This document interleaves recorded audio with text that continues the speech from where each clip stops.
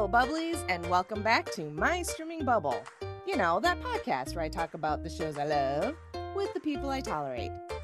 I'm still Jen, and I'm still your TV watching and talking host of this podcast, and this is the first full episode, complete with Tolerable, of 2024, and I couldn't be more excited to share today's bubble with the one and only Carla from Behead or Behead. And we're here for the Queen of the Hive, the Sovereign of Swarm, Her Majesty Nyjah, as we get a bit obsessive with the limited series, Swarm. Hello, Carla, welcome, and who's your favorite artist? Oh my God. Now I feel like every time somebody says that from now on, I'm going to feel like I have to answer, Nyjah. Yeah. You know, like people will be like, that's not even a real, I don't care. I'm No, scared. she's real. She's a queen. She's She's the a queen. queen. She's the queen. Thank you for tolerating me back. Absolutely. You're always welcome, and you're very tolerable, and I appreciate that. Well, and also thank you for dropping this amazing piece of pop culture into my lap because Oh, good Lord. you're absolutely welcome. So I didn't know a lot of other people that had watched it. I'd gotten a text from a buddy of mine that was just like, you need to watch Swarm. So I was like, okay. And this was a while ago. Like, I think maybe shortly after the series came out. So I did. And I was like, holy shit.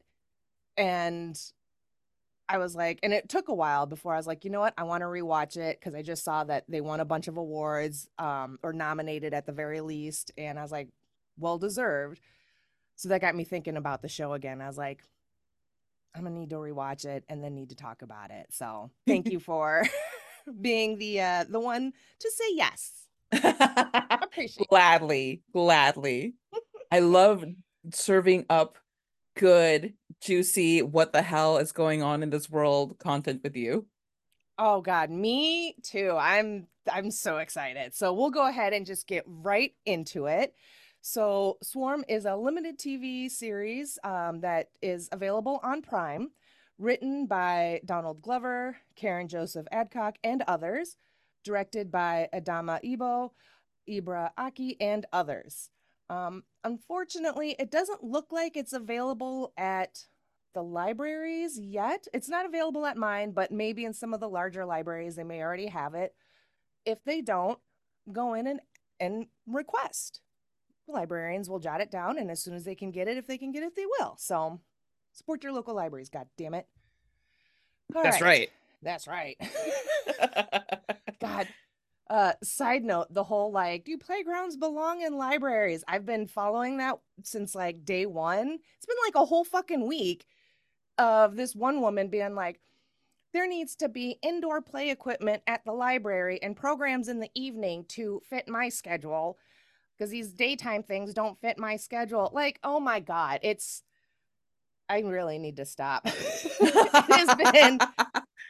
It has been something else. And I'm just like, just leave. Like, my God, you people don't know what the fuck you want. You want the libraries to have everything, but then you also don't want libraries to have books or staff or to exist. Fucking pick a lane. Okay, that's all. Thank you. Yes.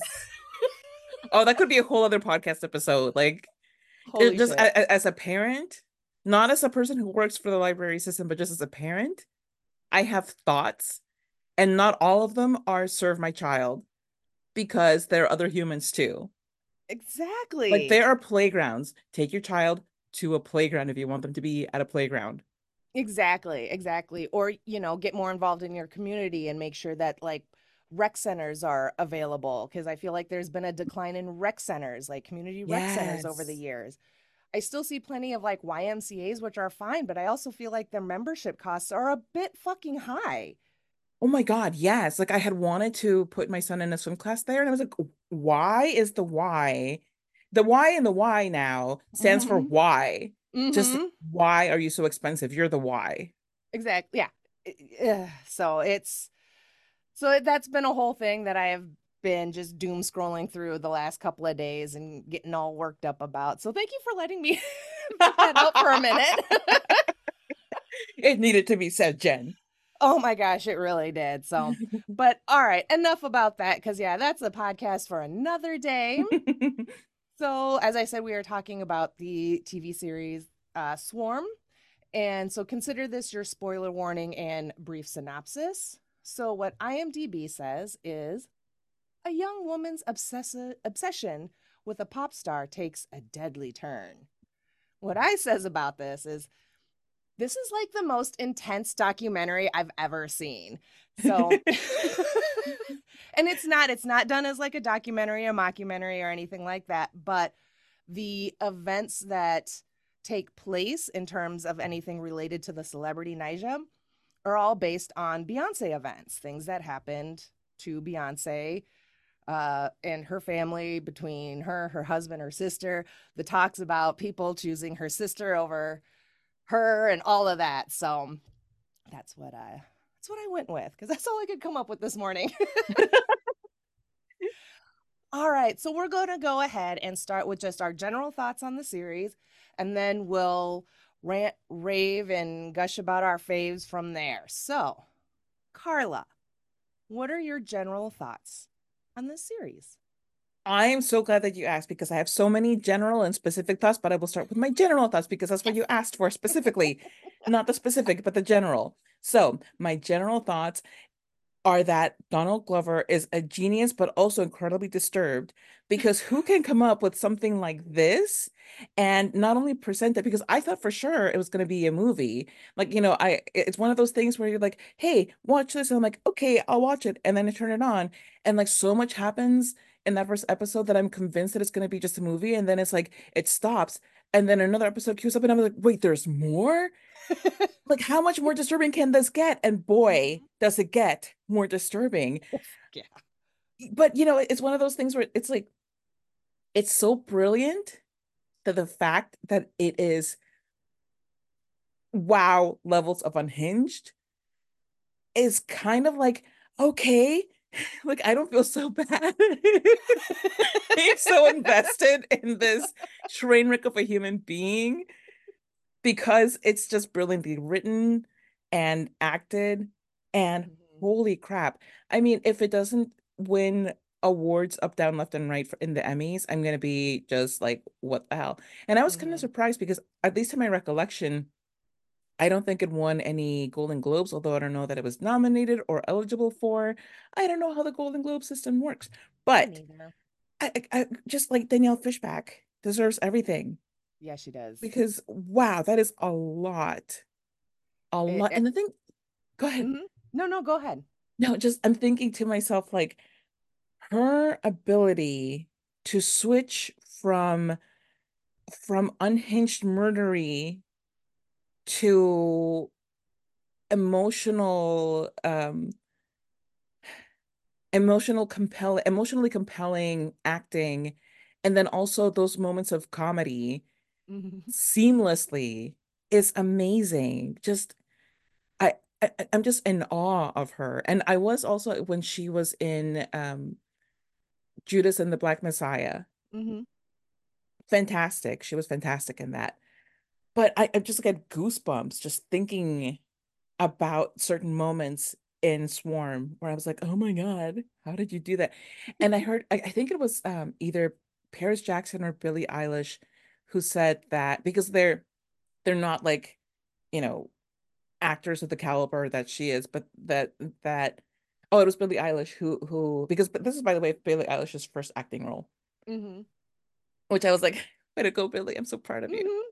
Mhm. Where she uh asked Dominique Fishback, how do you cry on command? And she's like, oh, like this. And she starts doing it. And she's like, What? Oh, like this.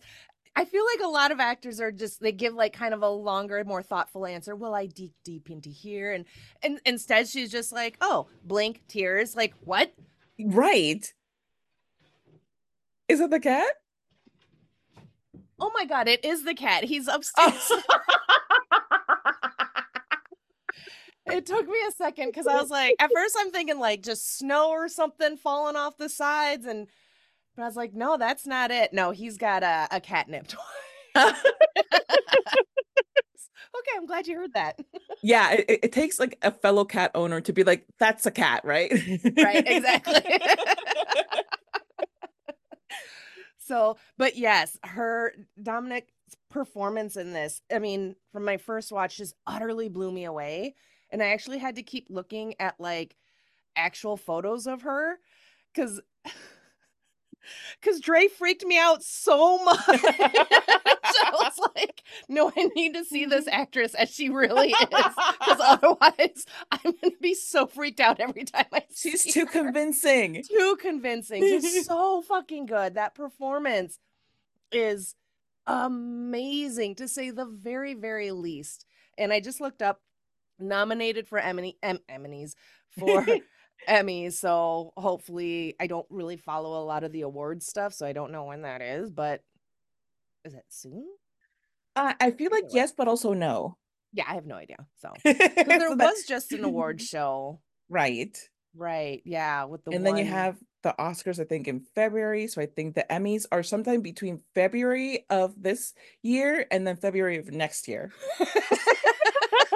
Okay, that sounds about right. All right. I'm so glad I could help. Thank you for setting that all straight. I get it now. Oh, but yeah, this was an amazing show. Like I said, it just kind of came via text through my buddy Doyle. Watch this. I did. I went in. I didn't know anything about it. Didn't read the synopsis, and even the synopsis is short. All the episode descriptions are just like one sentence, like the one with Billie Eilish. Dre makes friends with white girls. I love that one. That was like my favorite one. So yeah, this was because when I first sat down to watch it the very first time, getting through the episode and not knowing what the show was about at all, I'm like, okay, Dre's very unsettling and uncomfortable and this and that. And then her sister Marissa passes away, and you're just like, oh no, that's so sad. And then shit starts to escalate from there. Because at first you're like, oh, she's just an obsessive fan going broke for tickets and committing minor credit card fraud and whatnot. But no. No. So it's kind of, I found like each episode to be its own individual like slow burn for the most part, all leading up to the big slow burn of the series finale. So I sometimes struggle with slow burns because if the payoff, if the boom isn't big enough at the end, I'm very upset. The Yes. booms were big enough. Those are some big booms. Those were big, big booms. So by the end of episode one, after she kills Khalid, I was like all in. I think at that point I sat up and I was like, what the fuck is happening? Next episode.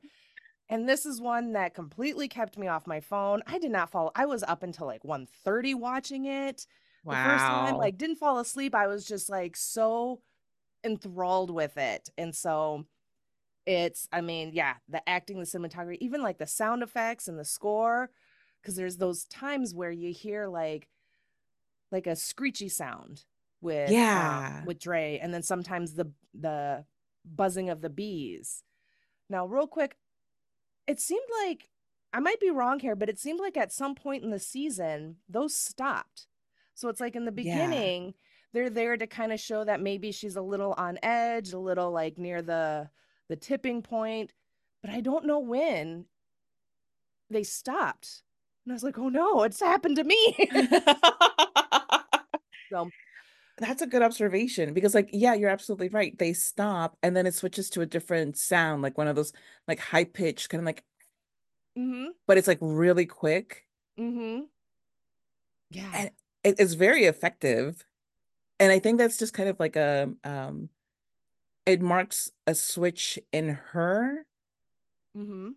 from it being a more thought out process that she's working with to Yes. just unhinged madness where Mhm. she just doesn't she's no longer in control and arguably she never is really in control but like she loses the plot Mhm. of what she originally wanted so it's Mhm. just it's that's my description for this whole show. How Yeah. is the show? It was I think that's accurate. Yeah. All right. What other like okay, so what are some of your specific thoughts then? Okay, All my right. specific thoughts. Here we Yay. go. First of all, I was not prepared for the mixing of the whole mental health angle and the fandom obsession angle with the food addiction angle because it's such an odd thing. And on the one hand, it's like maybe she uses food to cope. I mean, I think it's pretty clear that she uses this to cope. She kind of soothes herself with junk food. Like immediately Mhm. after she kills Khalid, she gorges on this pie. Which, by the way, that pie Mhm. looked really good. That pie looked It really good. I was like, it did, but hmm. at the same time, since she bashed his head in and her hands are all bloody and like I'm like, ugh, Right. why? Ugh, stop. And see me, I was like, oh, where like was it baked in house? Like, did they get it somewhere in LA? Like, can I get a pie like that? Maybe I shouldn't binge while hungry. Like maybe that's the lesson for me here. But yeah. But when she kills that one guy, where as he's trying to get away from her, and she shows him the tweets, and she's like, and he's like, Twitter? Like that's what brought you to Mhm. my doorstep to kill me is Twitter.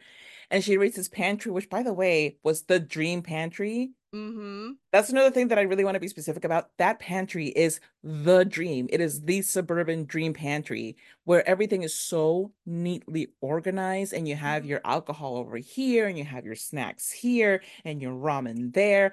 I was like, this man was living right. Okay. Mhm. This man could have been an example to all humans. And no, you had to kill him over Twitter. But Mhm. anyway, so she clears out all of the junk food and then immediately goes and starts sleeping with that the employee for Cache Mhm. who gets locked in that freezer with that massive cake. But she then, quote unquote corrupts him by bringing him back into the junk food fold.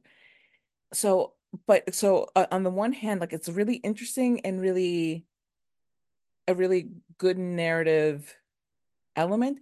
On the other hand, I also feel like what are you trying to say about people who consume junk food? What are you trying to say about people who are overweight or struggling with health issues? Like, is it a critique of consumption in the capitalist sense, or is it a critique of people, Mm. you know, using food to comfort themselves? Because if it's that, then I'm not so on board with it because I think that's poorly handled in that sense. But if it's just a matter of her finding something to soothe herself, then I think it makes as much sense as an alcohol dependency would have been, as a drug dependency would have been. So I think anytime that a fit man makes those choices, I always question it. So Mhm. like that was one thing that for me, I was like, I don't know how to feel about it, you know, Mhm. but that's just my specific rant about the whole food thing. That and the depriving the world of that amazing pantry Mhm. organization. Just it's that's criminal, man. That's Yeah. criminal. The other specific thing that I was very into is the fact that it gives us a different interpretation of black women in general in that show. You have all kinds of Mhm. black women living all kinds of lives in all unique ways. And I think that it's great. And also I love that a black woman is the unequivocal villain. There's no, oh, but poor Dre, she went through all of Mhm. this. It's like, yeah, so do a lot of people, but not all of them end up just traveling the country killing people. Mhm. So I really love that. And that's one of those things where it's like, okay, it takes black people behind the camera to bring that kind of work forward because Mhm. I think that um an ill-meaning white person would have handled it really poorly, and so would have a well-meaning white person Mhm. because they don't have the context for writing those lives in a more than one or two dimensional way. Mhm. No, absolutely. I love, you bring up that we see black women in all different kind of facets throughout this movie, from Dre to the detective in the crime documentary esque episode, and we meet like even the Dre's caseworker, Miss Yeah. Kirby. And for some reason, she really stood out to me. And I think it's this idea that a caseworker, even though she's like, I don't know what Dre did and why you're here, but I am not going to help you, you know, write her off as like a villain or having done something wrong. She still cared about all of her kids that she helped, and, through the system and everything. And I absolutely fucking loved that. I thought that that was Yes. it's a very short moment. The actress, what was her name? I wrote it down. Something Alicia Green, or Heather Alicia Sims. Her character was Loretta Green. Nope, that's the detective. I'm That's just, sorry. yeah. Yep, sorry, because I used her for my 6 degrees. But either way, the Miss Kirby was amazing. She's on the screen for a very short amount of time, but she's very much like, no. And I feel like a lot of times when caseworkers are portrayed in shows and movies, it's not always in the best light. It's like, well, we did Right. our best for the moment, but then, whatever, they aged out or lost track and just kind of like, yeah, whatevs. She was very vehemently like, no, and I'm leaving now. Goodbye. Yes. I love that Love scene that. so much. Yeah, And also the absolutely. audacity of those presumably white filmmakers Mm-hmm. to chime in when they were specifically asked to take a backseat. It's like you can't ever take a backseat, can you? Like there's Mm-mm. no place where you won't put your nose where it doesn't belong. Mm-hmm. Yeah. And the look that the detective shot them, like, immediately. Yeah. It's like, you guys are in trouble. So let's see. Bonita Ellery was Roberta Kirby. So I just want to make sure I got that name right. So, but yeah, this was, I just, God, where do I go from here now? I don't know. What else you got? I just feel like there's so much There for is me like to there's so say. much to delve into. One of the things that and I love this particular kind of thing in any kind of storytelling is the unreliable narrator Mm-hmm. because Dre is a very unreliable narrator, whether we're seeing it play out or that scene where she sits down with Erica and tells her what she's been doing supposedly, and she's completely embellishing and then outright lying.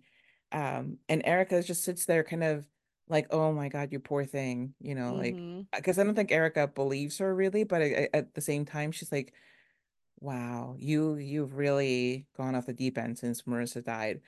Mm-hmm. Um, That was a but very uncomfortable scene, but again, yes, brilliantly performed, yeah, because it's all bullshit. And as Dre is telling the lies about how she met Nija's mom and this and that, like, she's starting to believe it herself. yeah, And then, yeah, Erica's got this look of like kind of concern and maybe a little bit of fear of just like, how off her nut is she? yes, And then I think what made it the most uncomfortable was at the end of that scene where Dre takes like the drink, mhm. feeding it to Erica as if like, yes, here is my bullshit. I am feeding it to you. You are slurping it down and you are loving it. Like, I need Yeah. my mommy. That was that's definitely even more so than some of the killings. That was Hmm. really, I think that's part of the show too, is that it isn't the murders that are the most unsettling, but it's these little moments leading up to them. Yes. Oh, yeah. Yeah, like when she breaks into Marissa's parents' house Mhm. and she walks up to Marissa's mom with the gun drawn, and Marissa's mom doesn't really flinch. Like she's like, I saw this coming. Like, okay, I've been waiting for you to do this. Mhm. And that's such a it's so disturbing because on the one hand, it's just disturbing because it is like imagine living your life expecting that to happen to you Mm-hmm. and then it happening to you and you being so resigned to it where you're like there's nothing that I can do about it. And also I don't I'm not really afraid of you, but I'm afraid of like a whole lot going on emotionally there.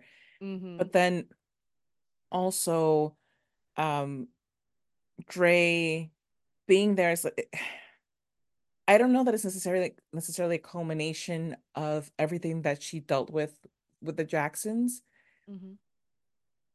and all of it just coming out through her anger at the phone being shut off. But it's the most, I think, humanity that we see in Dre since the first episode when Marissa was still alive. Mm-hmm. Because all of these other things have just been her on her killing spree. And she has not anybody that she wants dead is pretty much dead. Like there Mm-hmm. was no point at which there was hesitation or anything. So she absolutely could have just killed Marissa's mom right then and there. Yep. And that would have been that. And but she doesn't. And then yeah, she's threatened with a gun by Marissa's dad at that point, and she has to put the gun down.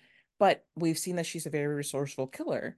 Mm-hmm. So the fact that she went there and did very domestic things. She pets the dog, she does her laundry, she has a snack, Mm-hmm. like all of these things shows a level of comfort in that house. And as much as things went badly with that family, she still kind of sees herself at home there. Mm-hmm. And that's just really tragic and sad that in a way that's still her family. Mm-hmm. Like when she discovers that picture of Marissa and her parents and her just like folded in back because they had pretty much cut her out of the picture, both, you know, really and in the picture. Mm-hmm. I think that same resignation that Marissa's mom had is kind of what Dre has too, because she's like, yeah, it makes sense. But at the same time, it's like still sad and disappointing Mm-hmm. to really see it play out to where it's like these people would rather pretend that the 3 years that you spent with them didn't actually happen than to acknowledge your existence. Um, and so yeah, like that's from there on, things kind of go south with her reliability as a narrator. Um, and certainly at the end, it's like the doors have been blown off the house here. Mm-hmm. And even to a point, because you know, Donald Glover and stuff, the documentary style episode 6, I Mm-hmm. wonder if that maybe that's just Dre kind of fantasizing about her life being a documentary, Oh, and I could be wrong, as no, I I often am like with my that. theories. No, I But like that though. yeah, because it plays into this idea that she has of herself as being somebody worthy of being seen, Mm-hmm. which she talks to Marissa about when she's like, I just know that if Nija met us, she would absolutely take us in under her wing and take us everywhere, and she would be there for us. Um, so I did wonder at one point if like, is this just her imagining herself being so important that somebody would seek her out, Mm-hmm. feel some kind of connection with her. Like Detective Green says that she's like, I just feel connected with her. I see Mm-hmm. her and I see myself and I see my kids. Mm-hmm. If maybe Dre invents this social worker who is so determined to care for these kids in the system that she defends her and won't hear any ill talk of her, you know? Oh my God. So one of the last times we recorded, I blew your mind. Now you are blowing Yes. my mind because I didn't Woo! really, I just thought this was just kind of one of those like, here's some context, here's a little backstory, and we're going to present it as a crime documentary, whatever.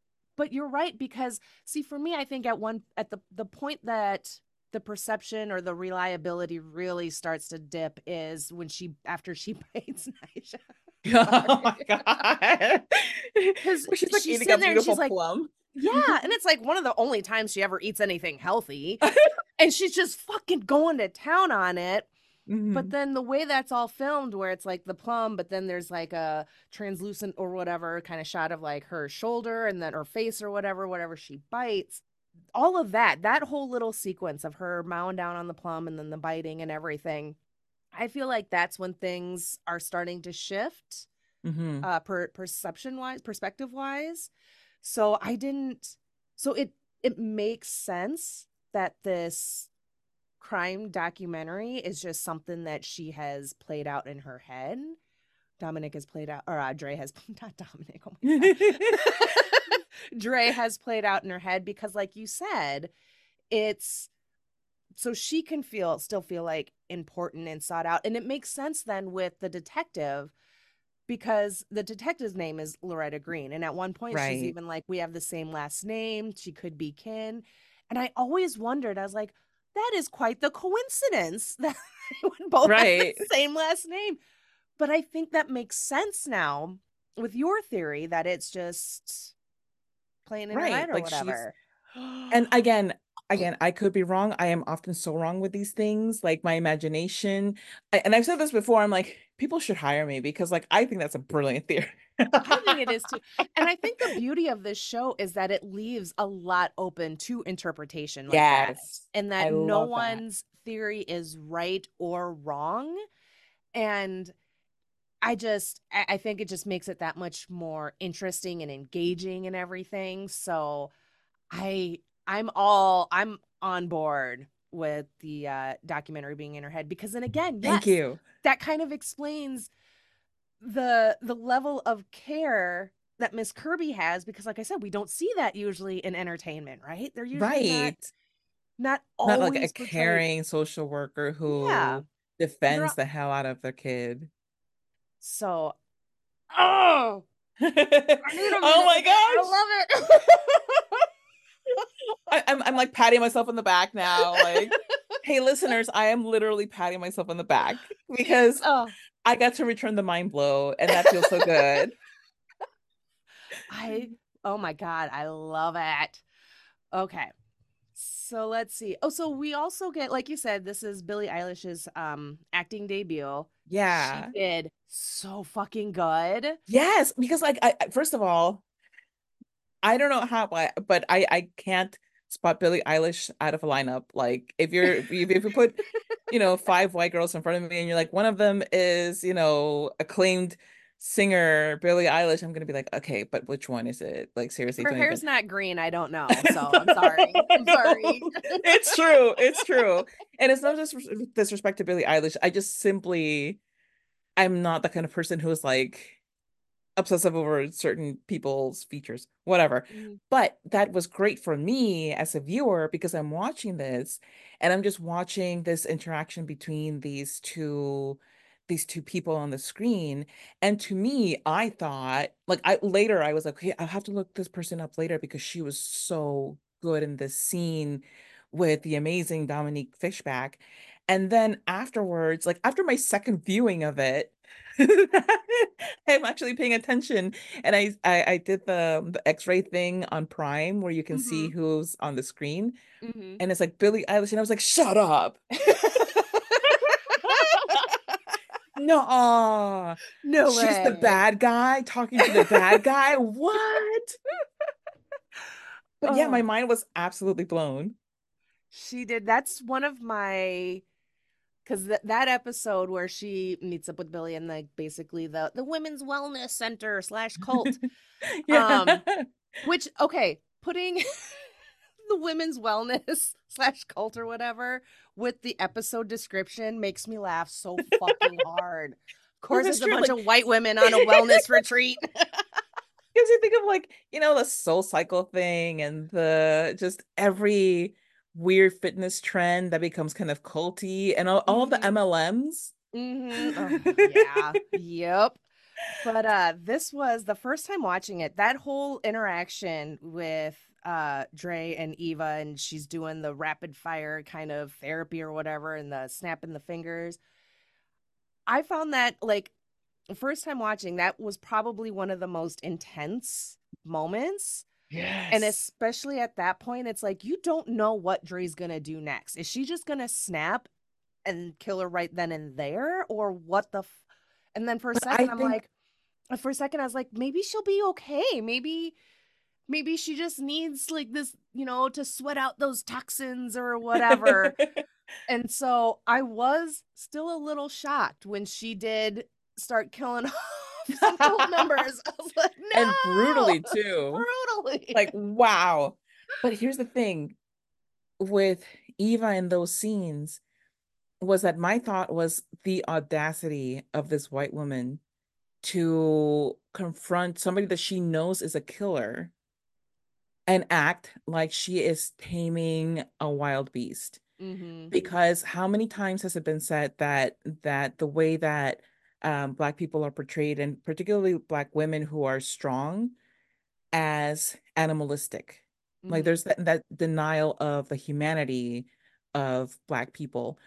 And the way that Eva confronts her is, especially with the finger snapping, I think of like when you're training a dog and you Mm-hmm. have those clickers. Yeah. It made me think of that.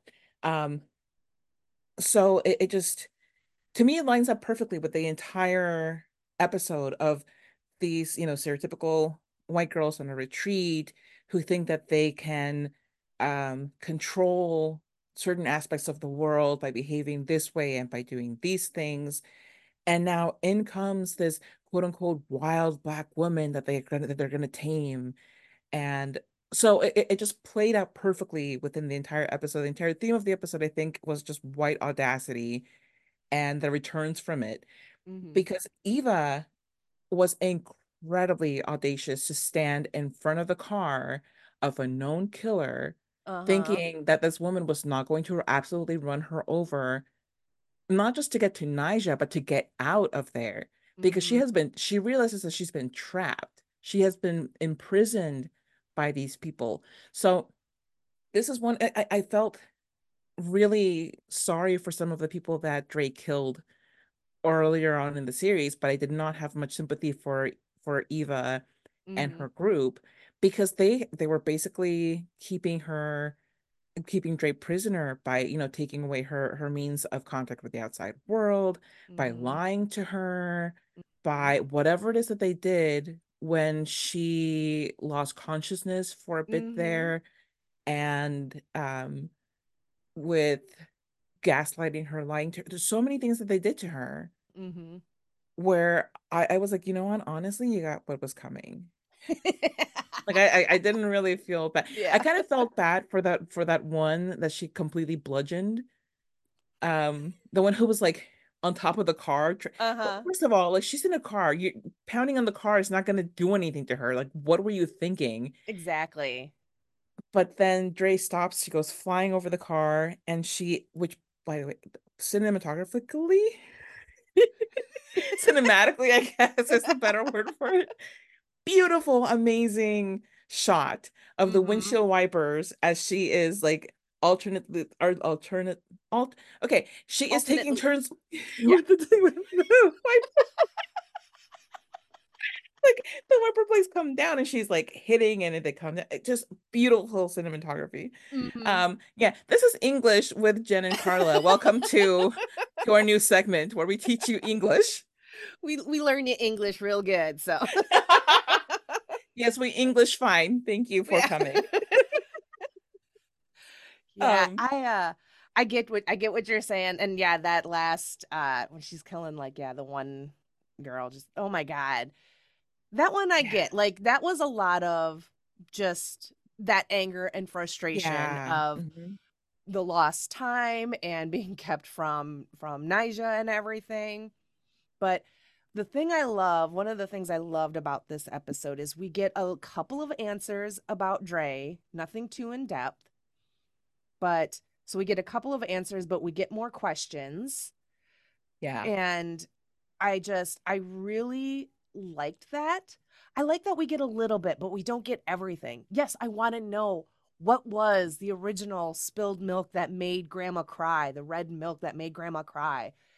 Like, who was it? What happened? You know what I mean? But Yeah. at the same time, it's like you had said earlier, we're not here. It's not, this show isn't for us to sympathize with Dre. And so we're not learning about this so terrible childhood where you're like, oh, she had it rough though. There's none of that. It's like, There's no okay, well, justification. no justification. And you just find out that she just has a violent past. Yes. And you can even see, and this is more in the crime doc episode, but when they play the old video where she's singing the Oh country song, God. oh God, So that's so, cringe. and but I feel like we see some of the delusion uh that Dre has in that moment because young Dre is still singing. She's still trying to do her thing up on stage. Everyone is still laughing and making fun of her and everything. And it almost kind of takes a while for it to sink in. And then we get that like blank Dre stare. Yeah. So it almost makes me wonder now, especially with the ending and now with the crime doc episode being just something made up in Dre's. What what was she seeing? What was young Dre seeing in herself on that stage in that moment? Right. You know what I mean? Because any other teen, preteen that was getting harassed and bullied and made fun of that quickly and that much on stage, I feel like would have gone running off two lines into the song. Right. She was up there for what I felt was a very uncomfortable amount of time. I know, right? Because Like, the girl, thing is, I think particularly because she's so clearly delusional in a clinical sense, she um okay, so I think if you're an unpopular person and you're in a school and you want people to like you, you think that if you have a hero moment, everybody will suddenly change their minds about you and embrace you and mhm, you'll be the talk of the town in a good way this time. So I think maybe she saw this as like, I know what I'm gonna do. I'm gonna take the stage, I'm gonna blow their minds. They will not see this coming, and they're gonna be shocked by how good I am. And that's mirrored, I think, in the finale when she thinks that she's being asked to sing to the people, mhm, so that same delusion of like I'm gonna win everybody over. And when she says I love you all, like the invitation is we love you too.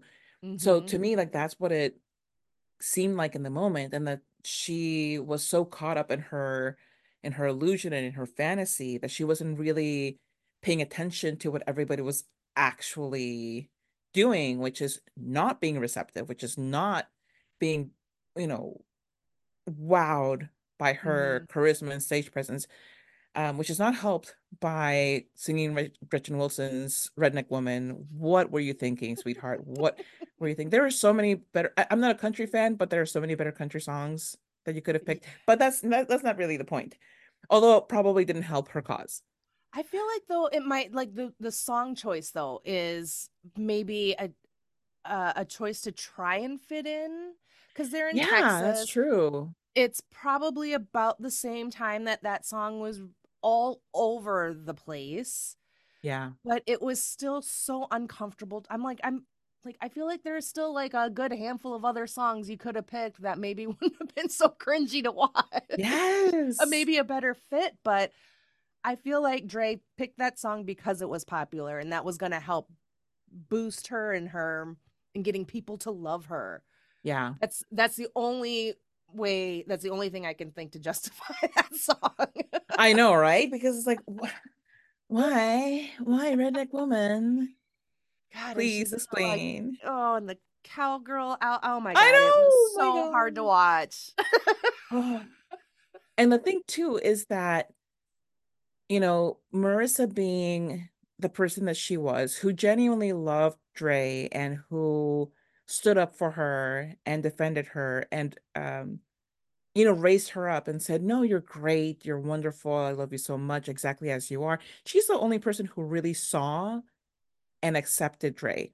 Hmm. The only person. in this entire show, except for the social worker who, as we have now theorized, may or may not be even real. Mm-hmm. But she, in my mind, she was probably super supportive. Mm-hmm. You know, misguided or not, her support may have been, she was probably just very supportive of what Dre wanted to do. Mm-hmm. Um, so it's that's a lot to realize in a moment as a kid, that you are being laughed at in public for something that you probably worked hard on and thought that you were doing a great job. Mm-hmm. But Yeah. still, Yeah. Still. yeah. So, okay. So, with regards to Marissa and Dre's relationship, they're foster sisters. Marissa and Dre are living together, even though Dre has been cut out from Marissa's family. So, like, Marissa's family parents don't know that Marissa's living with Dre. They find out after she's passed away and everything. Uh, in episode one, they're having a moment and everything, and Dre says, I love you, Riss, and she just replies with, I know, Dre.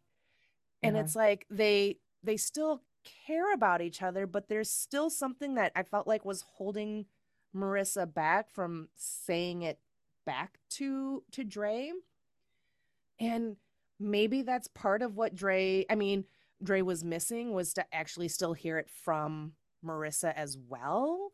But Hmm. I'm just so curious as to their connection. It's like, sure, Marissa could have seen something more in Dre, but throughout the series, every single person Dre comes in contact with, the first one of the first things they say is, "You're fucking weird." Yeah. Hmm. And it's like, okay, so I get that Marissa could see past, maybe some of the weird, the air quotes, like maybe quirkiness of Dre, but truly, I'm just, again, these are one of those questions where we don't get an answer for. I'm like, what, how did they become so close? After Dre attacks Marissa's, after the slumber party incident, Hmm.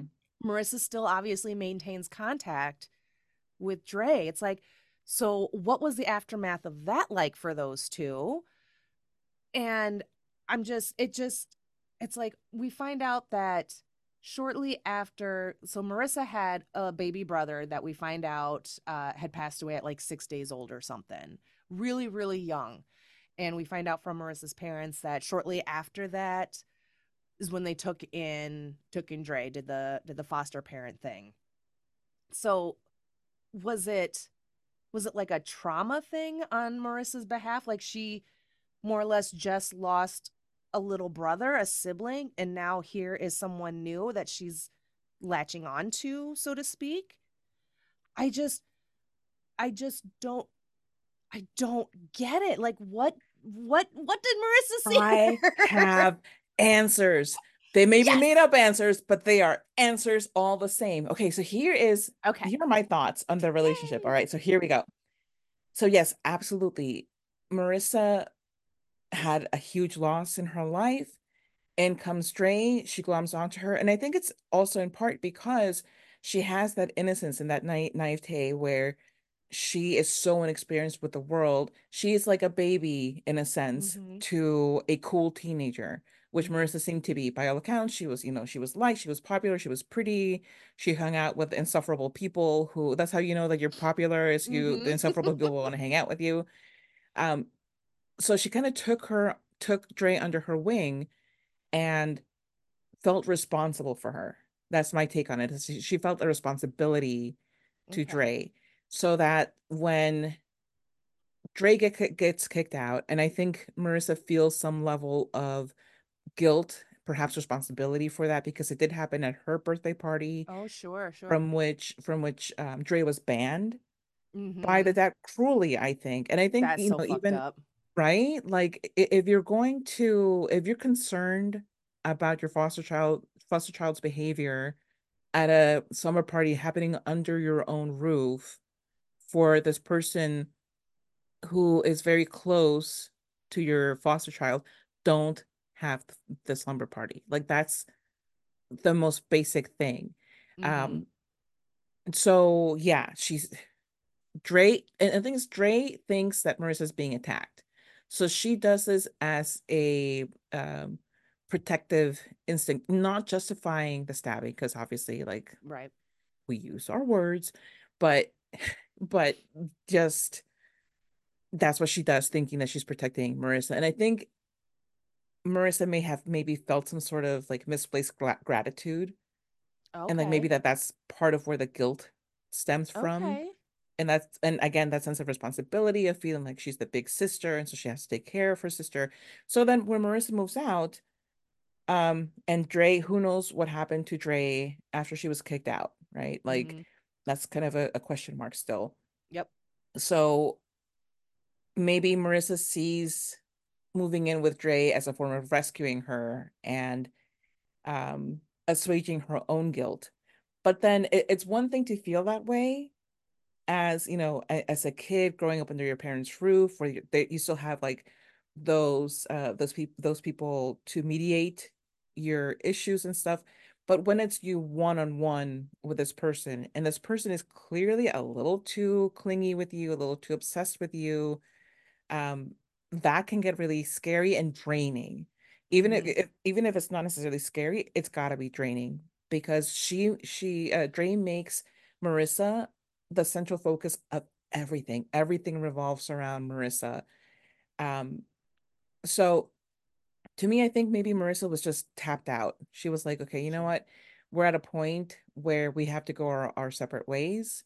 And it on the one hand, also, you know, she's what she thinks seriously seeing somebody, and she's ready for her own space. And clearly she and Khalid talk about Dre behind her back, because Mm-hmm. he starts saying all of these things about her that um, Marissa wasn't supposed to have told anybody. She was very upset about that. But maybe he also eventually told Marissa about how Dre was creepily staring at them while they're having sex. Mm-hmm. You know, and maybe between that and her irresponsible behavior at the job at the mall, Mm-hmm. and getting the well, she didn't get the booth vandalized, but the booth was vandalized because she was off doing stuff. Mm-hmm. Maybe she's like, you know, I'm done. Like, I think I've put in my time. It's time for you to go and grow up on your own and let Mm-hmm. me be on my own.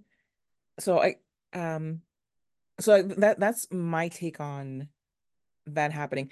But then also we have like in there, Marissa clearly had a previous suicide attempt. Mm-hmm. And Dre being so protective of Marissa, feels a responsibility to protect Marissa from everything, including herself. Mm-hmm. And while there may be good intent there, her way of doing it was probably suffocating, and probably added to that feeling of suffocation that Marissa felt. Mm-hmm. So that's my interpretation of why they were so close. And again, I do think that Marissa genuinely loved Dre and saw Mm-hmm. something in her, because, you know, it's one thing to keep somebody around out of guilt, but she did clearly enjoy spending time with her. Yeah. But at the same time, like, just because you enjoy spending time with somebody doesn't mean that you want them in your space 24/7. So I think it's one of those things where she was like, you know what, let's be besties from our own homes, Right. which a reasonable person might be like, yeah, okay, Mm-hmm. it hurts, but maybe you're right and it's time. Where Dre's response is to completely dissociate, and this is one thing that people theorize is that she has dissociative identity disorder, and that night Mm. when Marissa tells her, I'm moving in with my boyfriend, we're going to be living separately, and Dre gets all dressed up and does her makeup, and you notice that Dre's walk changes as she's walking towards the club, because Oh, yeah, yes. because her walk, when she's walking into the mall when she's late, and then in other scenes when she's just being Dre and she's walking, it's a very awkward, stilted walk. Uh-huh. But in that scene where she's dressed up and has her makeup on and seduces that guy on the dance floor, she has a very sexy, assured walk. It's very different from her Dre walk. So I think this is another personality coming out. Ooh, I do like that, and I think that kind of fits in with the story as well because she looks so shocked that she woke up in a Culkin's bed. And I forgot Yes. how much wiener was in this movie. There's wieners, there's penises in it. And I was Yes. like, "Oh, that's right." I was, oh my God. Like, let me tell you, I was like, I don't know that I can ever eat strawberries again. Right. That was that was not the kind of strawberry bush that I like to see. Oh my God. Yeah, that was I absolutely forgot how much wiener was in this show. Yes. But she's so surprised at where she's at and who she's Yeah. with. And it does that actually makes a lot of sense because she doesn't drink. Like, how else would you end up someplace where you're surprised, right? Right. And then with being at the cult, that kind of makes sense that she's losing time and doesn't remember confessing or whatever some of these things. Yes. I mean, throughout you like really, I mean, the viewer as the viewer, you kind of can't help but wonder like, okay, playing the what's her mental illness game Hmm. and trying to pinpoint. And I don't know why DID did not, I didn't think of that at any point, but it makes all the fucking sense. Yeah. The And dissoci and then the delusional and why she thinks so high much higher of herself than she is. Maybe that's the mhm. we'll call it like the Marissa, air quotes, Marissa-esque personality. Ooh, Yeah, another well, mind blown moment. yes. Two and one. But for me, like my takeaway about her confident and sexy side is that it's triggered by Nija, by Mhm, instances of Nija being, because okay, so Marissa informs her like I'm planning on moving out. Like I'm not coming with you to the concert and I'm planning on moving out. And that's the night that Nija drops her Lemonade-esque album, which is all mhm, women empowerment and like I'm strong and sexy and how dare you overlook all of this, mhm, you know? And that's the night that she goes out. So yeah, I think that that there was uh dissociation, that there was like a coping thing in there, and that the personality that came out of it was triggered by Nija's video, mhm, but the impetus was definitely Marissa's intent for the future. So there's like all of this together, and then there are other times, and I can't remember exactly right now when Nija, oh, the plum eating thing, where she mhm, sees Nija and she's like taken by her and her beauty and her everythingness, and she walks up to her and she thinks that she's grabbing this plum, and she comes to and somebody's like, "Did you just bite Nija?" mhm, And it's that moment of dissociation where she thinks that she's doing this one thing, or mhm, her mind is completely somewhere else, but her body is doing things that no body should be doing. mhm, And then the murdery times, particularly the first one, you hear like the bee sound mhm, before it happens. So she kind of is, she's grieving, and this guy's weirdly coming on to her, and he goes to make her some tea, but she's like all confused. And then she's very determined and going and killing him, like very violently. mhm, So it's like I think that's another facet of her personality, like um that dissociation and then coming to immediately after the murder mhm. and needing to soothe herself with something, so it's Yep. the pie. Ooh, I like it. See, again, the show is so open-ended that really Yes. works as like a kind of explanation. And then I also wondered too, because because she gets a job as a dancer. And this is like episode 2. And right off the bat, I'm like, how'd she get a job as a dancer? She's fucking weird. Like, Right. she's got a great body and everything, but she didn't Dre doesn't know how to use that, right? She doesn't know how to Exactly. use it. And she's up there doing weird dances I to sad Nyjah songs. love the part where she's like on the floor and like not really even doing anything, just not even sexily humping the floor, just like bumping the floor more like, like if you have your hands full and one of your side itches Yeah. and you just kind of want to rub it against something, so she's rubbing it against the floor and then she smacks her butt and it's like that is Uh-huh. the unsexiest thing I've ever seen. And the way But that then, she's got like the big platform shoes and the way she's even like clomping around on stage, very not yes. graceful. Oh my Pole God, it work was is could hilarious. use a lot more work.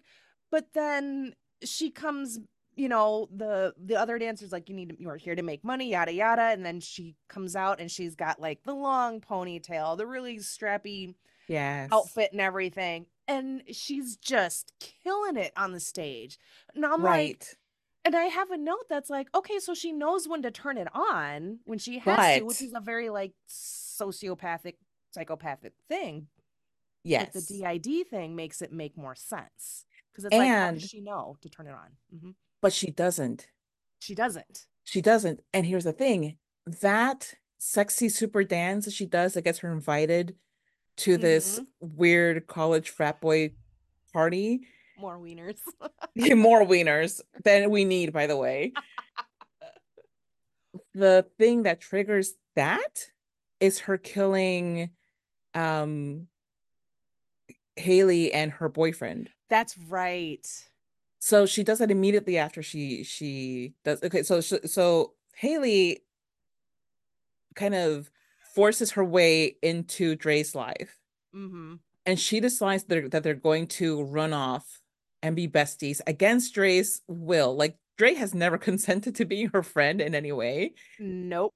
and Haley's like, "Oh, now that we're best friends, we can be the Black Thelma and Louise," which was one of the best lines in the whole show. And Haley's baby hairs and congrats to Paris Jackson because that Yes. was a role and I enjoyed it so so much. And the first time watching it, I didn't know that that was Paris Jackson. I didn't know that was Michael Jackson's daughter. So she's like, "Yeah, I'm half black." I was like, "Are ya?" And To me, it was like she was, I guess, a good sport yeah. for being in that role at all, but then for Mhm. saying those lines where she's like, "Well, my dad's half black, so yeah, I'm Yeah. black." It's Well, like, and I guess okay, and I've read things that I guess in interviews she has said that her dad would always tell her, "You're black, it's part of who you are. Don't let anyone take that away from you." And it's like, okay, that's between her and her dad. I don't have an opinion on that or whatever, but right, I right. absolutely agree. It's definitely a sign of a good sport on any actor's part to come into a role and say do ridiculous things that Haley Yes, did. especially things that like poke fun at things that have been said about you Mm-hmm. online, Yep. Love So it. it was just like, oh, and that's why she chose the stage name Halsey, Yeah. because Halsey also has like black heritage. Yeah. Just absolute beautiful casting, and Yeah. the dialogue was, oh my God.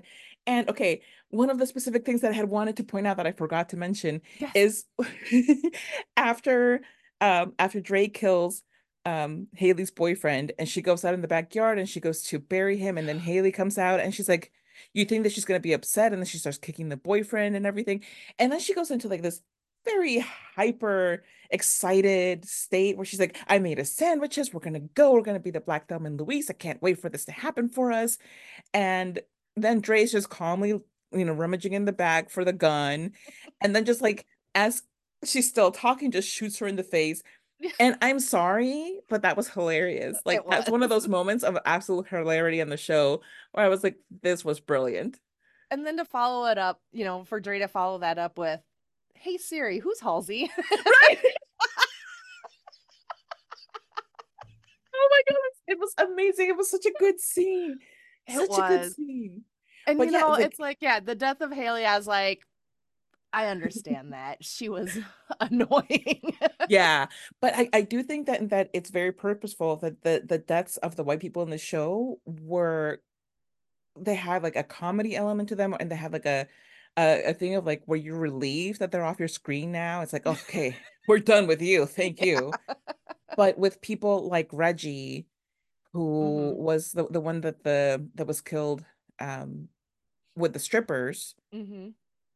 where you I felt bad for Reggie because he seemed like, yeah, he's an online troll and everything like that. But other than that, he's harmless and he's super kind and helpful. He helped them off the road. He didn't try to do anything to them really. He was Mm-hmm. just sweet and helpful. And you have that picture of him with his kid.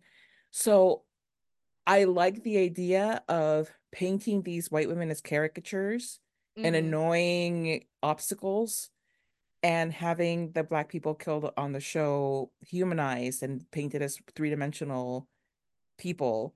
Mm-hmm. So because it's a stark contrast to how much of entertainment portrays and depicts black people.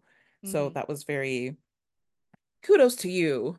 Yeah, absolutely. Absolutely. And it's like, when you talk about humanizing some of these, a bit more like the side characters, the ones for the, the victims basically. In cuz it's like episode 3 is when she hooks up with the crew cachet guy, the Yeah. um food the diet guy or whatever. I I really liked that guy, and I'm going to think that he did not die, because even though he was locked in the cooler with the cake, and that's temptation. And like that episode has got to be the funniest episode. There's just a Yes. lot of silliness through it. Oh But my God, yes. and just even that look on his face where he realizes he's trapped in a cooler with a cake and he's weak or whatever. I like to think that he didn't die and that he Same. was saved because the cake was there, and eventually someone's going to have to come down for it, whether he ate it Yeah. or not. But he was, he kind of tells his story. He was obese and he has worked really, really, really hard. And, he comes across as maybe a little nerdy too. And then there's like that really fun, awkward interaction with his Asian coworker. She's like, Yes. no, we're not, we're going to this thing. I loved it. This is like the funniest episode. Oh, and then there's also the moment where she was gonna kill the MAGA lady at the gym with the Mm-hmm. kettlebell in the elevator. Like, I Dandra, know. you're sloppy as hell. And then she sees the crew guy, the cachet worker, and she just drops the kettlebell in the elevator and falls. It was so funny. Like the way that she drops it and walks out. But I Absolute did comedy like gold. but I did like how they made that guy so they gave him a story and Hmm. something where you're like, good on you, good for you. And so you feel bad when he almost dies because he didn't die. Right. He's not dead. He's not dead. He is back to coping with his eating habits, and that's okay.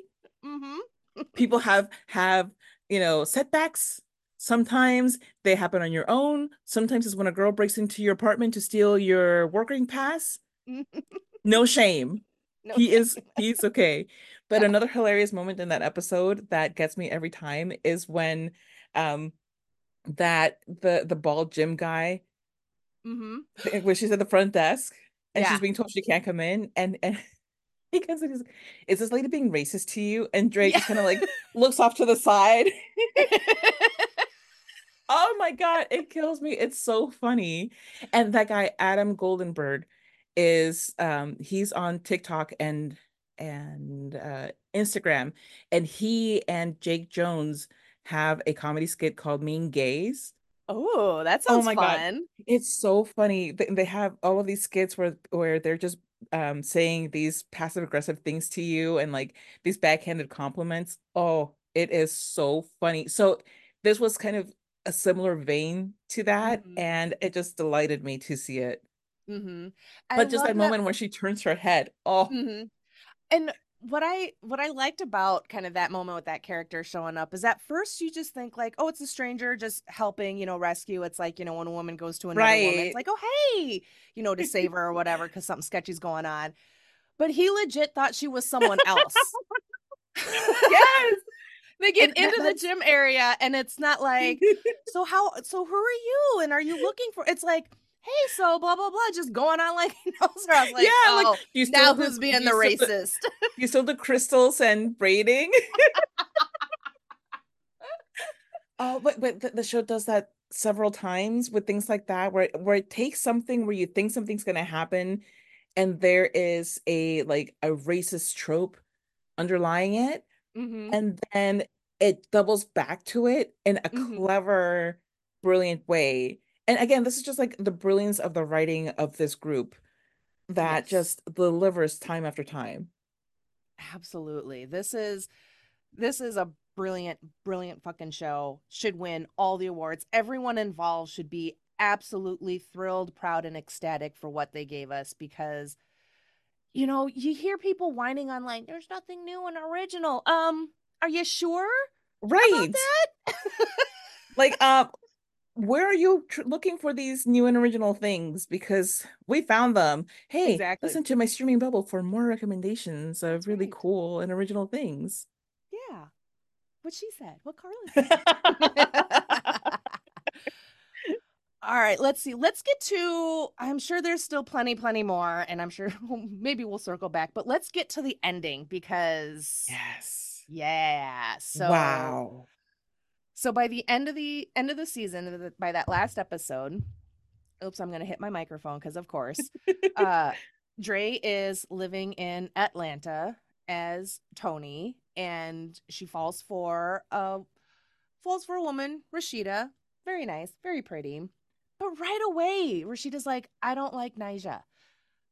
I don't. So Dre just didn't hear that. Just Right. doesn't even fucking care. Because why would you continue to pursue someone that doesn't like Nija? You're one true above all else, like the person you're literally murdering for. And Right. now all of a sudden, like, what you think is this a classic case of like, I can change her? Uh, You that's know all what? I could Yeah. think. It's I like was the like, is weirdest I can change you of any kind. Like it's not, I can make you a better person. I can make you more organized. I can make you stop being a serial cheater. It's like, no, I can make you mm-hmm, like my favorite artist. mm-hmm. And then, with Rashida, like, I'm sorry, Tony's a bum. Yes, Most any like thank three you. cars in a month is not a red flag. Right. Hello. No phone isn't a red flag. Hello. So, I I don't like to victim blame, even with my fictional characters. But Rashida, what the fuck? I know. I'm trying to just spit out my tea because I'm dying over here. So Tony gets Nija tickets for Rashida, and Rashida, that sets her off, and she's like, fucking hate Nija, you never listen to me. I'd rather go see her sister. Yeah. Oh my God, that was cold. That Yeah, was that cold was because Dre absolutely took all of that personally. uh-huh. And All of and that. I and I will say that I do think Dre, somewhere deep down, deep underneath all that cuckoo-ness, I think Dre did actually care about Rashida, Yeah. because she did not kill Rashida in her typical MO of bashing her head in. And she was sad about it for a minute. And, she's like, I wanted to share this with you. And I think a lot of people in relationships want to share their interests, want to find someone to share their interests with. When that doesn't happen, it's, go your separate ways. Don't strangle them, Right. cry on their body. And then it was Oh so my weird God. that she did the funeral pyre thing and burned her. Yeah. Also, did that actually happen? Because where the hell are you gonna burn a body and not attract any attention? Right. Because I mean, they're in Atlanta. It's not like they're out in the boonies somewhere. Exactly.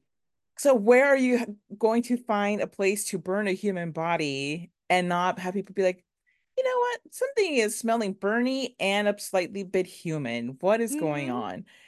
But Hmm. yeah, like you said, did it actually happen? Or at least did it actually happen the way that she remembers it, or that she is seeing all of this? At what point between the killing, the fight that they had and the end, does she dissociate? Which parts of what she's telling visually are accurate? Mm-hmm. Does she actually even kill Rashida? Does she if she does kill Rashida, does she actually burn the body with the tickets in her pocket? Does she actually then go to the concert? Like, there are a lot of like, is this actually happening? Because Mm-hmm. we know for a fact, the one thing that we know for a fact is that she does not see Marissa's face on Nigel's body, Right. because that is like, if nothing else can be factually substantiated, we know absolutely truly she does not see Marissa's face on Nigel's body. Whether you are willing to argue that Nigel does indeed take her into her bosom and let her cry on her boob as they are leaving this concert, on which she just let this total stranger onto the stage to say, I love you all.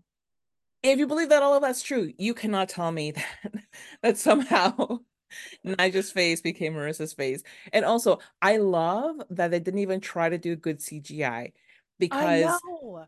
yes, because that only highlights how much of a delusion it is.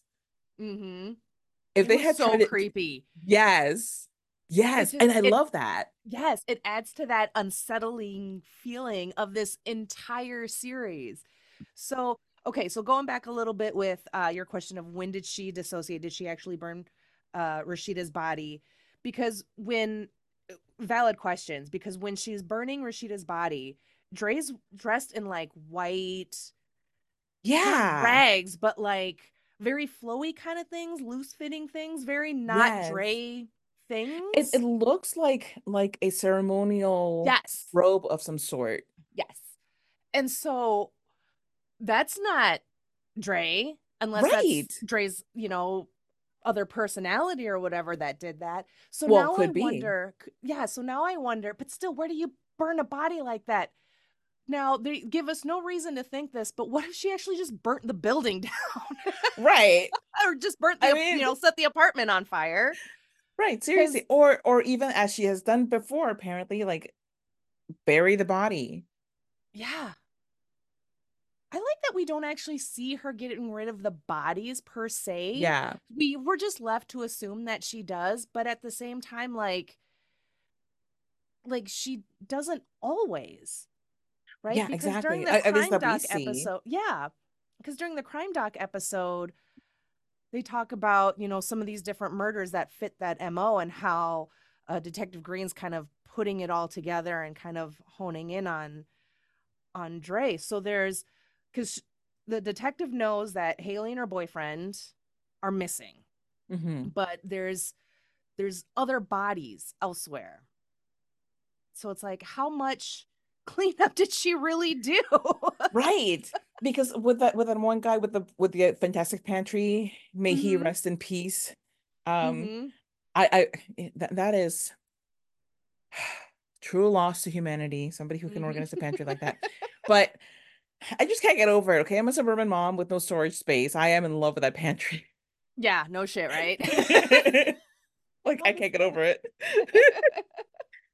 But when after she kills him, we all we see is her dragging him off screen, and she cleans up the blood.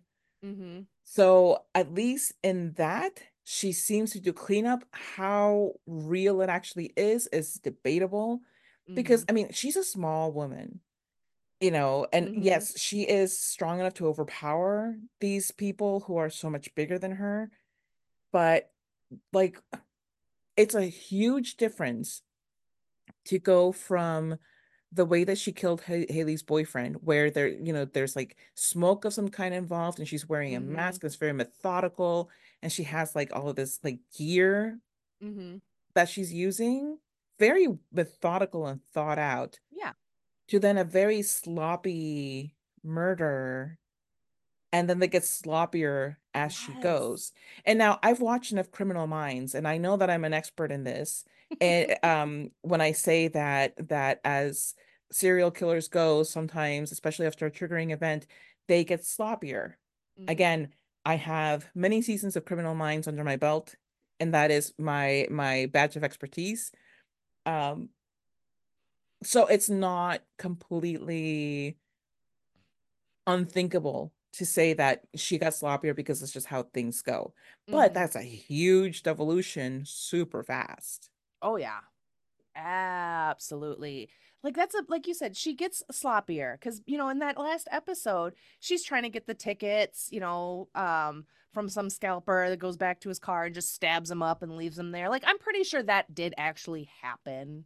Yeah, If we're thinking that she did actually make it to the concert, because I think that's another point of debate. Did she actually make it to the concert? right. Was she stopped? Because like one theory could be like at some point, maybe after she kills Rashida, shortly after, maybe then she's caught, right? If the Hmm. documentary episode was like a real quote documentary of following these murders, we know that the cops are getting really close and they're honing in on her. So during the second watch, I couldn't help but wonder how much of the concert stuff was real, from going down to trying to Yeah, get tickets to getting there, obviously getting up on the stage, and then all the other cuckoo-ness that falls behind. Like, what if that was uh, a dying dream? Maybe she was attacked, shot, or something, something didn't play out the way she was hoping to. So now in her mind, she's rewriting the story before she dies. right. And my thought is, okay, so here's what I'm thinking Yes. is that when Detective Green is doing her happy dance outside of her car, saying that Mm-hmm. they've caught her, that she hopes she can get there before she makes bail, which by the way, how is she gonna make bail? Can't No imagine shit. anybody paying her bail. Cannot imagine a single human being doing Nope. that. And Detective Green did say that probably the only way she'll catch her is at a Nija concert. Right. Exactly. So then that ends up panning out beautifully and very quickly. So my thinking is that when Detective Green says it is after this concert thing has happened when she's already stabbed somebody to get tickets and all of that. So like this episode 6 should actually be episode 7 if we're thinking strictly linear, but I think that it's done that way on purpose because this is Dre recalling things. So Dre is having this show playing out of her mind of documentary where people really care about her whereabouts and are concerned for her and all of that. And then we're told the story of where she is because of something that she did. So I think that chronologically, 6 takes place in her mind after she's been arrested. Okay. And that's Okay. her way of like dissociatively coping with her arrest.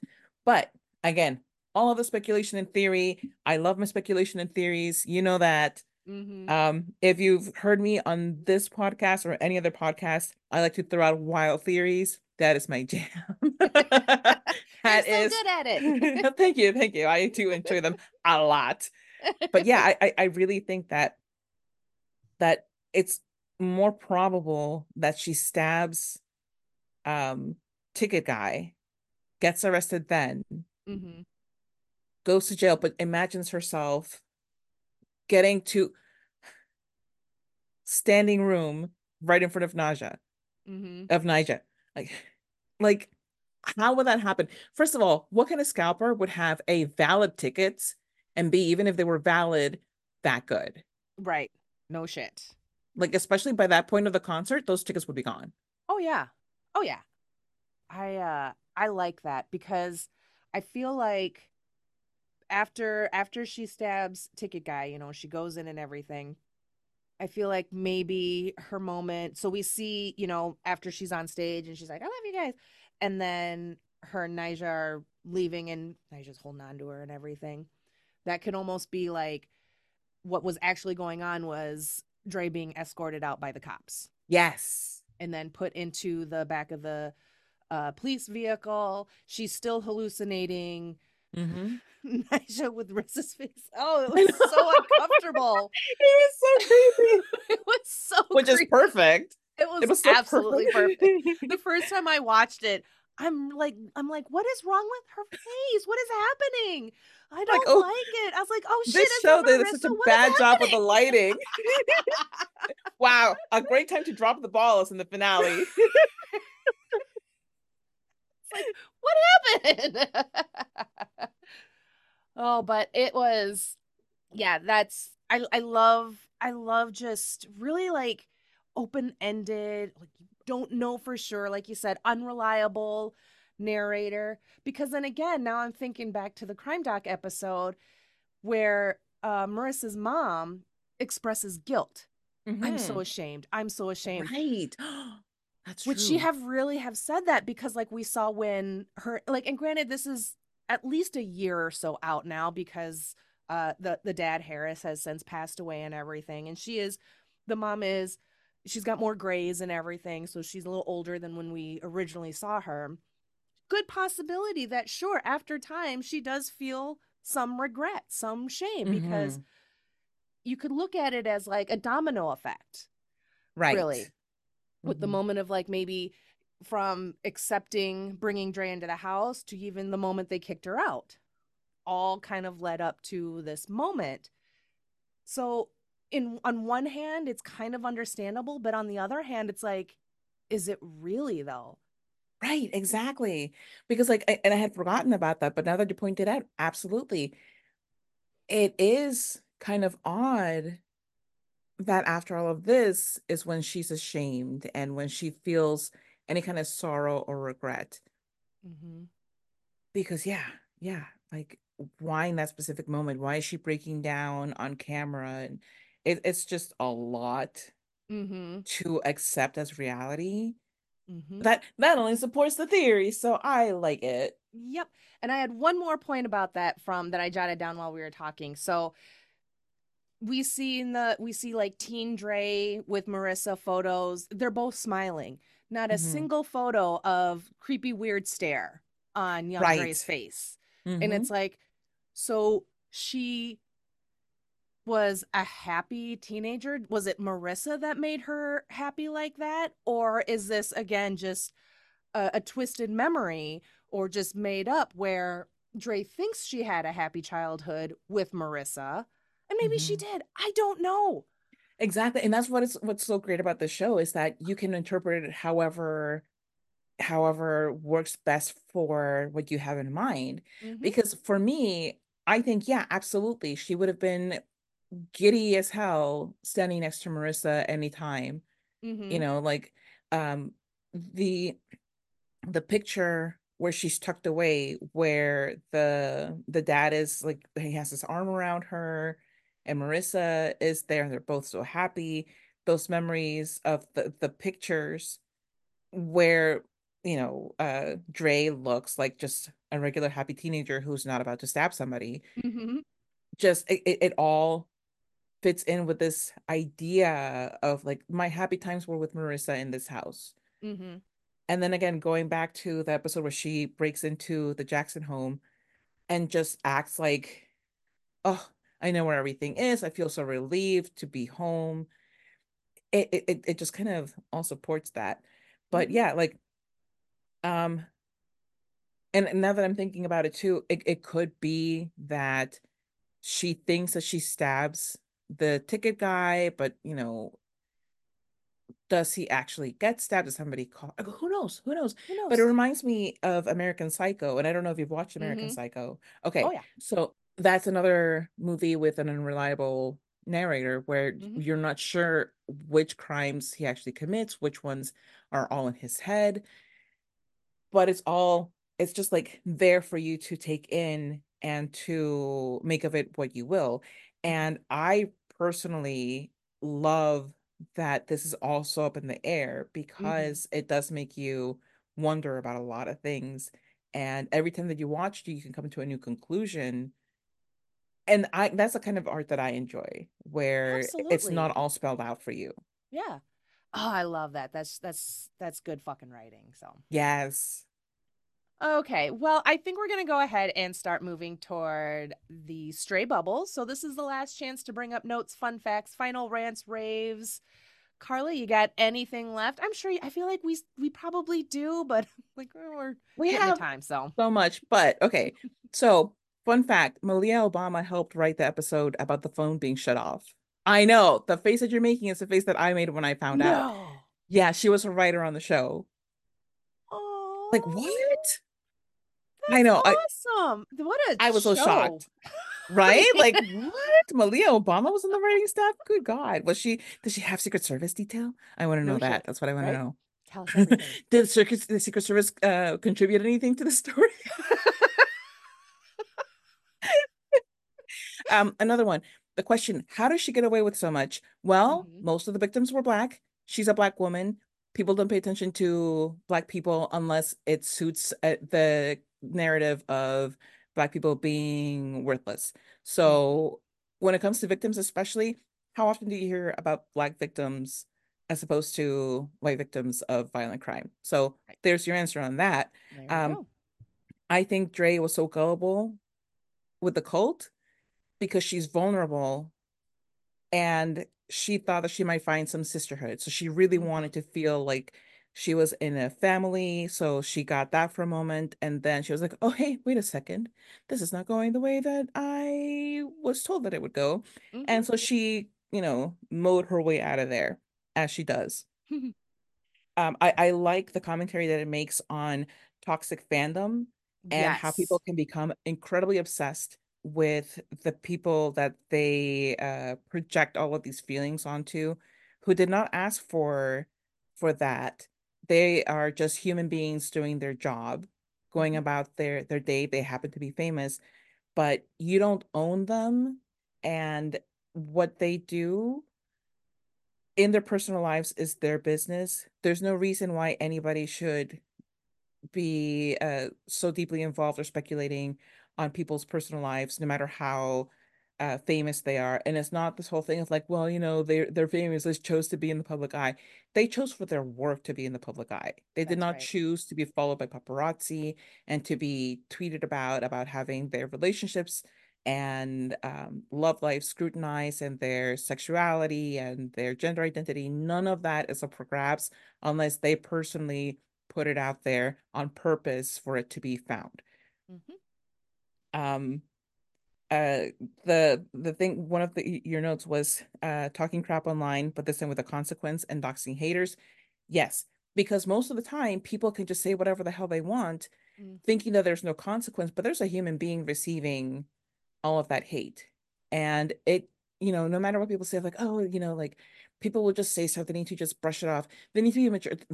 I hate the idea that, oh, these artists need to be grown-ups and just brush it off. That is not how being a human works. Somebody says crap about you, it can undermine a whole tide of compliments. Unfortunately, for some inexplicable reason, that's how a lot of us are wired, that you can receive like 500,000 compliments and then one scathing Hmm. critique, and that's the one that you cling on to. So, if you're not being constructive and helpful in your takedowns or whatever, then maybe just shut up Hmm. because that doesn't help anybody unless you're Jerry Padalecki, in which case he could just not the point. Not the point. Um Oh, anyway, that was um beautifully done. Just beautifully put in, snuck in there. I love it. just like slip that in there. Doxing is never okay. Mm-mm. Just what the hell is with people and constantly trying to dox people that they don't like. You don't like them. Okay, great. Now move on with your life. Hmm. Most of the time these things are not that serious. Just you as a person reading something, oh no, this person doesn't like my favorite artist. Okay, so scroll past that comment. You don't need to respond to everything that somebody says about something that you don't like. That is just, like you're telling all these artists to grow up. Well, how about you grow up? Hmm. And the idea of there being a second season, hell no. Leave it Mm-mm. as brilliant and just this limited series exactly as it is. We don't need more because I think it will just muddy the waters of this beautiful, complicated soup of je ne sais quoi in the very literal sense of like I don't know what the hell is going on. Hmm. Beautiful. Lovely. Thank Yeah, you. it's like I had those other things on the, the delusional dangerous fans, like when fandoms cross the line and the shit talking, and then we didn't really get to any of it. The characters were just like, wow, man, like, oh my God. Um, but yeah, I do like how this show, it that's really what it's talking about, is this when fans cross the line. Dre is obviously like an amalgamation of like every aspect of a dangerous, obsessive fan. And I think that if you watched it and you're like, obviously, like if you're not okay with any of the things Dre did, then you should also be not okay with any of the stuff that happens in real life, to realize from the, Taylor Swift stalkers, whoever stalkers and Yeah. beyond. People like to make jokes. And then again, that goes into the whole talking shit online with no consequences. The thing that I found kind of interesting about when Dre was taking out some of these Twitter folks is they have no idea who she's talking about. So they are just trolls spitting hate for engagement's sake, all these hot takes and unpopular opinions just to get recognized, just to get noticed. And it's like, again, these people aren't seeing the consequences that their words have and how they affect people, especially people that are not connected to reality. Yeah. And then, yeah, and then the way that Dre uses the swarm to dox these people, and they're all for it, right? Because these Yes. people are talking shit about their queen. So they're like, here's this person, here's that person. Oh, spotted here. And during the crime doc episode, we meet a couple of the fans, part of the swarm. And the one guy was just like, no, they wouldn't. No, not murder, but then pauses. No. No. And seems like less and less sure about that answer. Yeah. So I thought that that was a really pretty like on the nose commentary about that kind of behavior. But it's just people still do it. We still see these Yes. fandoms, these more of the extremists pulling shit like that. Uh yeah, not okay. But a couple of the other things that I had just jotted down real quick, let me see if I can find them. So in episode 5, when Dre goes to the cell phone store to try and get her phone turned back on, I just want to give a shout out to Kenny, and we need more people like Kenny Yes. I in love customer Kenny. service. He was trying so hard to be helpful and understanding, and he's like, family drama, I get that. And just trying to be so kind about it. And then I love when he's like, this is starting to feel sketchy. And Yes. I love, I mean, just more people like Kenny in customer service in general. Um, just too sweet. And so you make mention about how did Dre get away with this, and her victims are all black people. I thought that was interesting because in the crime doc episode, the detective is talking about how the other cops wouldn't listen to her when she suggested that it's a black female committing these murders.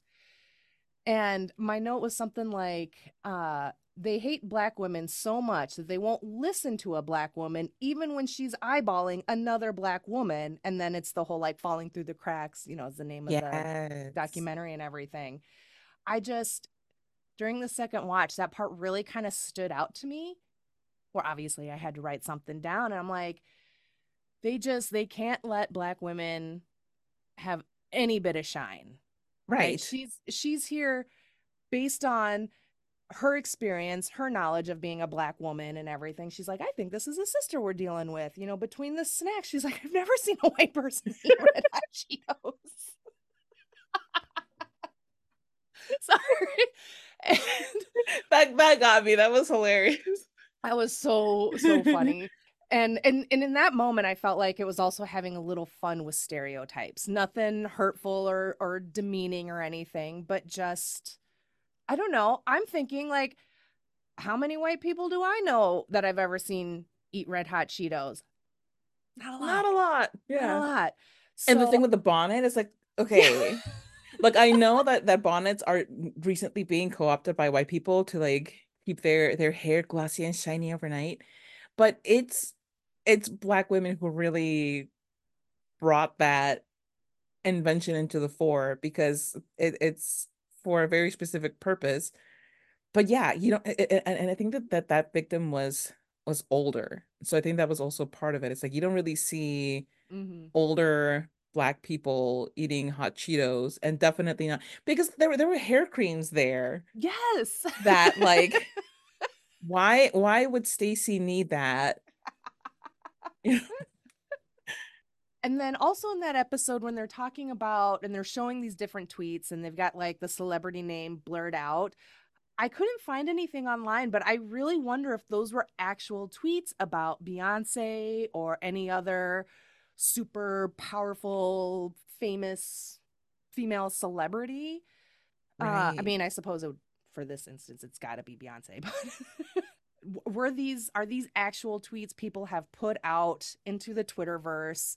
At this point, especially, I would not put it past Donald Glover or the writers or any member of the creative team to include that, because at the end of that episode we see Donald Glover as Donald Glover talking about Yeah. writing a show starring Dominique Fishback.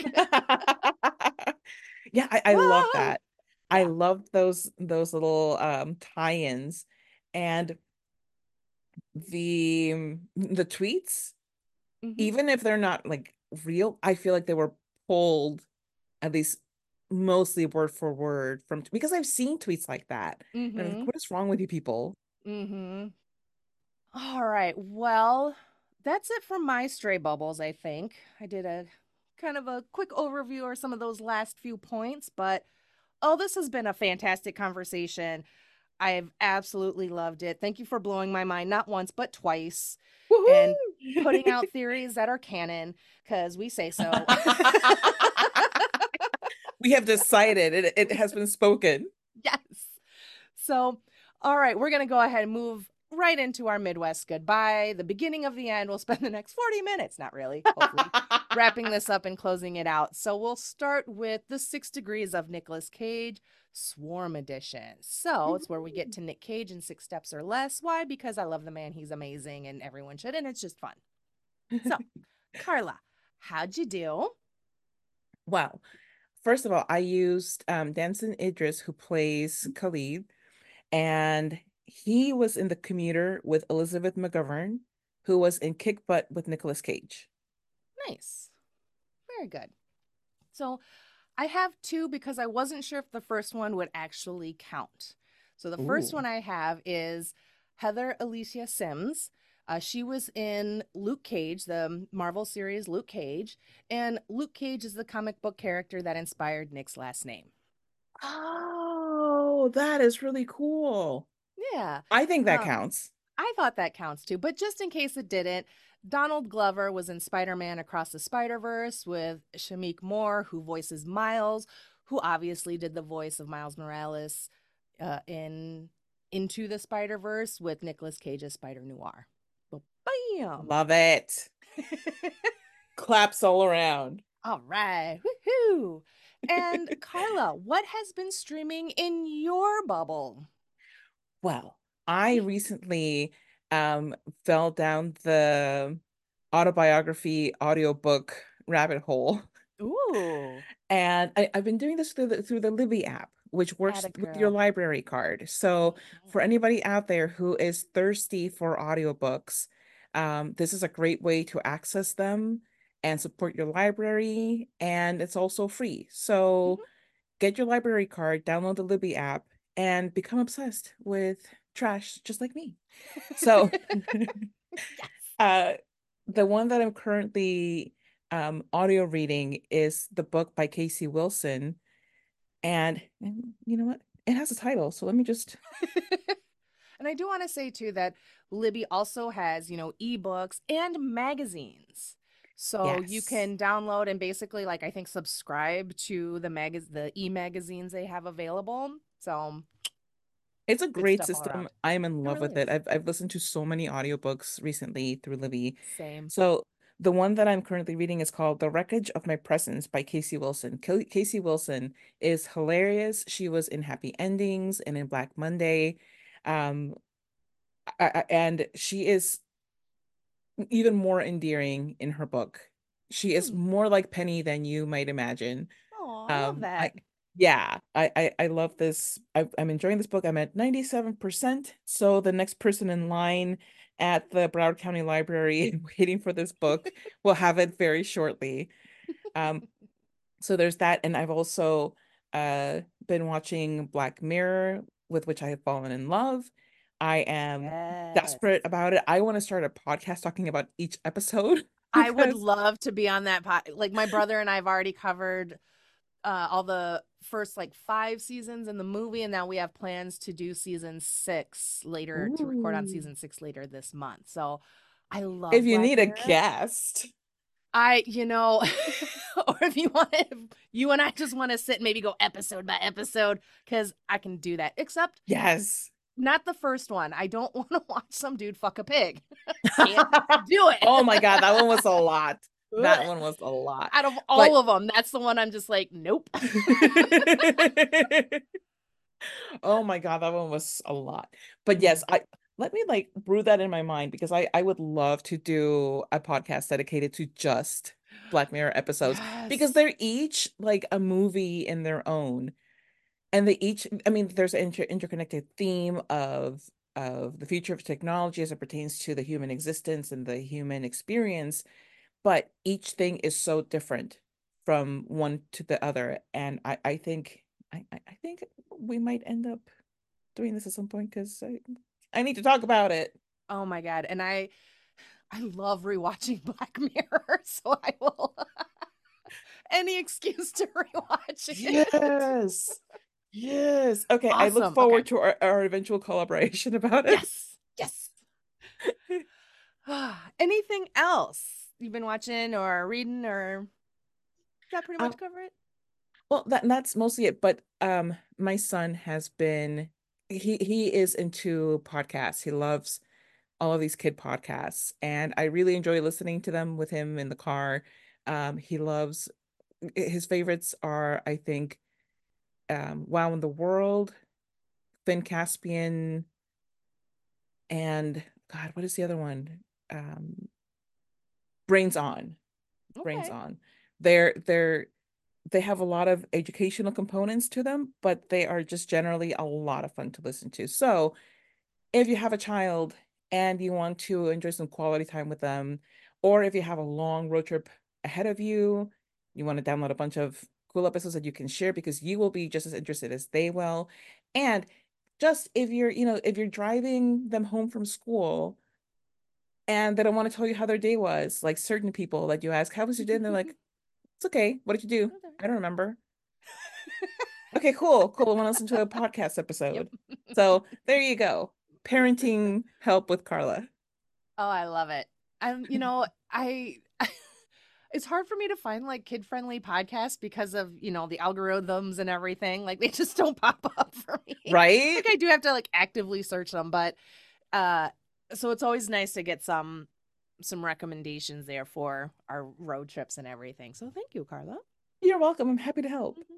So, let's see. So one thing that I mean, I've been doing some rewatches. I'm rewatching Only Murders in the Building, Abbott Elementary, gearing up for the next season, which comes out this month based on when this episode comes out.